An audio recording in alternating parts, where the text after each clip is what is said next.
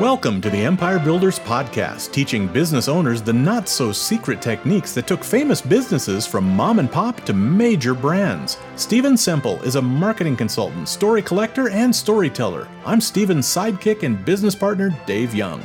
Before we get into today's episode, a word from our sponsor, which is, well, it's us. But we're highlighting ads we've written and produced for our clients. So here's one of those. I'm Sebastian Zupanek from Armadura Metal Roof, and there's a little magic in every roof. I was, about 8 when I made the sign. My mom probably still has it somewhere, fashioned out of a shoebox lid and a painting stir stick. It was the first thing I ever built all by myself. Showed it to my dad. He smiled, pulled out his old ladder, climbed up and stuck that sign into the thick snow on top of the roof. There it sat, proudly stating for the whole neighborhood to see. Reindeer parking only. I thought I was so clever. Christmas morning, the sign had fallen down. Or maybe it got knocked down by something. I'll never know. But just to be safe, we certify every Armadura roof to be impervious to damage from jingle bells, gingerbread crumbs, and hastily parked sleighs. It's in our warranty because every Armadura metal roof is made from steel, hard work, and just a touch of magic. Happy holidays from our family to yours, and to all, a good night.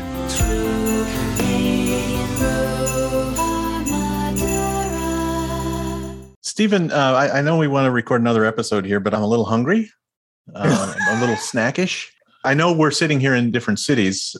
I thought maybe I'd get some Doordash coming in. Get some food delivery, baby.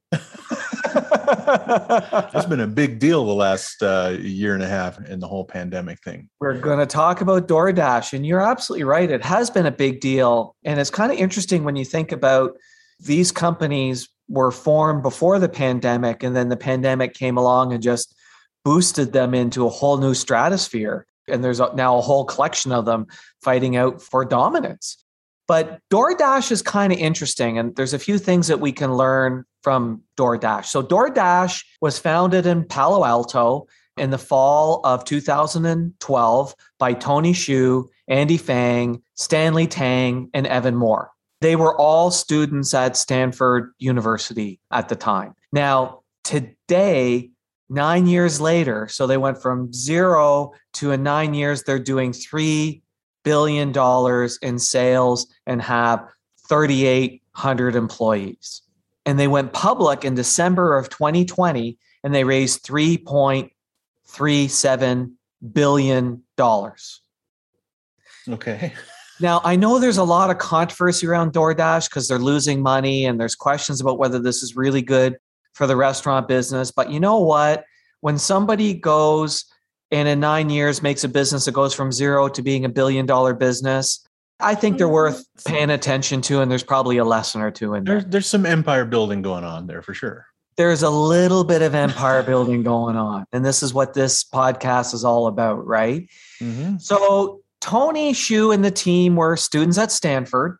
While they were in Stanford, they built an app for small business and specifically restaurants. And one of the reasons why Tony Xu was interested in restaurants is when he was growing up, his mom ran a restaurant and he did all sorts of work in restaurants. And that's how she got the money and helped him get through school. So he had this natural affinity to wanting to help out restaurants and specifically, small restaurants. So Tony built this app, and what he started doing was going door to door, visiting potential customers. So he got out of the school, had this app, went visited restaurants, and he showed them this app. And this app was not the Doordash app. It was something different. Because what he discovered when he was showing people this app, restaurateurs were going, yeah, I'm not interested in that, but here's my problem.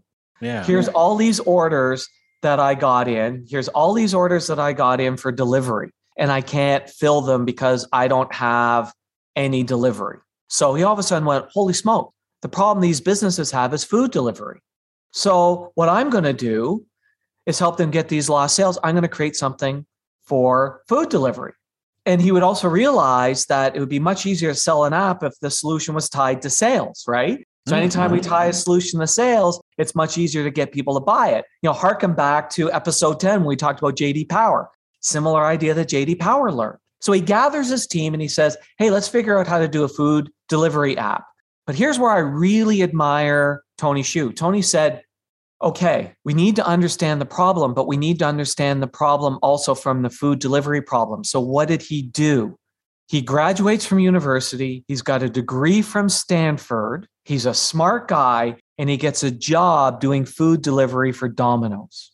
Because what he wanted to do was learn the problem. And what he realized is that proper scale is really hard to achieve, because he looked at, do you buy your own fleet? That's a slow growth model. Looked at it, all sorts of other things. But then he did the thing that we say to do in this podcast, right? Look around to other industries that have already solved a similar problem. Right. And guess who had solved a similar problem? Uber for taxi delivery. So here's the irony. Uber Eats came after DoorDash. DoorDash got the idea from looking at Uber. Which is crazy, right?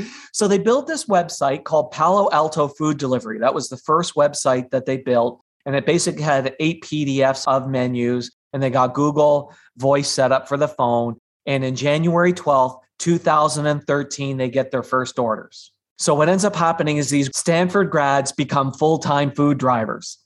Quit the job at Domino's to go become a food driver for themselves, right? But they're learning. And they go door to door and they sign up 50 customers for free. Because again, they need customers. They need to test this idea out. And again, does that sound familiar? Sweat, determination, hand-holding the drive it forward. Kind of sounds like episode 9 of Spanx, right? This is reoccurring themes. The restaurants are hesitant, but they decide to give it a go. And eventually word gets around and orders start flooding in. And at this point, they decide, you know what, we need a new name. And that's when Doordash.com is born.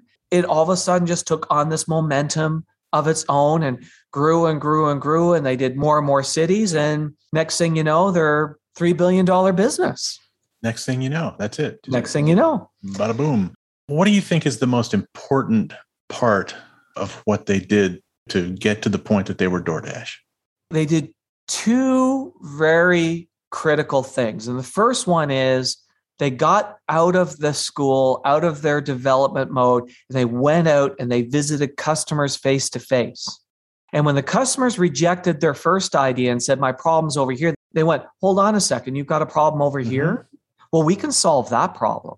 They really got out and did legwork and footwork to know the customer and truly understand the customer's problem. In this case, the restaurant business. Right. The next thing that they did to know the problem was... Stay tuned. We're going to wrap up this story and tell you how to apply this lesson to your business right after this. Brought to you by the Least Full of Shit Marketers Association of America. Yes, that's a low bar, but we clear it mightily. We're also the largest pay-per-performance branding group in North America, and that part's for reals. If you're looking for advertising advice geared towards local owner-operated companies, this is your podcast. And now you can pick the brains of these advertising geniuses over lunch without having to pay for lunch or even leave your office. We're talking 90 minutes of straight answers to all your burning questions about lead generation, customer acquisition, mass media branding, how to get off the paper-cracked treadmill, anything you want. And the only coin required is candor. Because we can't give no bullshit advice without basing it off no BS data on your company, competitive landscape, operations, and all that jazz. We send you a pre-Zoom questionnaire. You fill it out candidly, and boom. Bob's your uncle, you're in like Flynn, and we'll be frank as fuck in giving you the straight scoop on all the advertising and business growth questions you always wanted to know, but were too afraid to ask. You'll also get our no pitching and no bitching guarantee. No pitching means we won't pitch you or try to sell you in any way. If you want more after 90 minutes, you'll have to ask. And no bitching means if you don't think the meeting was worth your 90 minutes, we'll send you $100. Consider it us picking up the tab for lunch and putting our money where our mouth is. Sound like a not-so-full-of-shit offer? Well, that is what we're known for. Take us up on it at empirebuildersprogram.com. Let's pick up our story where we left off, and trust me, you haven't missed a thing. The next thing that they did to know the problem was went and worked with food delivery people. Like, these guys had degrees from Stanford. They could do a lot better than working for Domino's, schlocking pizzas. And even when the business first launched, they continued to do that part of the business because they were like, we got to understand this problem. And to understand it is to live it. Yeah. In the startup world, they would call all of this market validation, right? And you don't get anywhere without doing that because your assumptions If you're not in the restaurant business, you don't know what you don't know. And he made the assumption at first that he had something that they needed and was probably just something that was going to cost them more. And yet DoorDash kind of it's one of those businesses that has two customers, right? There's restaurants and there's people that want to eat. Well, there's really three. You got restaurants, people want to eat, and the delivery people. Well, yeah, good point. It sort of reminds me of, the radio industry or television, right? You've got an audience of advertisers that you're trying to sell to, and you've got an audience of consumers and listeners and viewers that you need to always be providing good quality content and entertainment to. And think about this, Tony. Yeah, and Tony was not naive to the restaurant business. He grew up in the business. Yeah. His mom ran a place. And so in many ways, he wasn't naive to it. He understood the business. He could sit there and say, I know this, but he still went out and did the legwork and went, no, this is the problem over here. And then did further legwork to understand the problem. And I think if the more startups did that, even if more businesses did that, understand the customer's problem better from the customer's perspective, I think there'd be a lot more success. I'm amazed at the number of startups that I meet with. I start asking them questions about the customer and I get crickets. Mm-hmm. Like, man, until you understand that, you ain't got no business. Yeah. They're answering a question nobody's asking. Right. So go out and find the question that no one has answered. Yeah. Well, this has been fascinating. I got to run. The doorbell just rang. Pizza. Thanks for listening to the podcast. Please share us, subscribe on your favorite podcast app, and leave us a big, fat, juicy 5-star rating and review at Apple Podcasts. And if you'd like to schedule your own 90-minute empire building session, you can do it at empirebuildingprogram.com.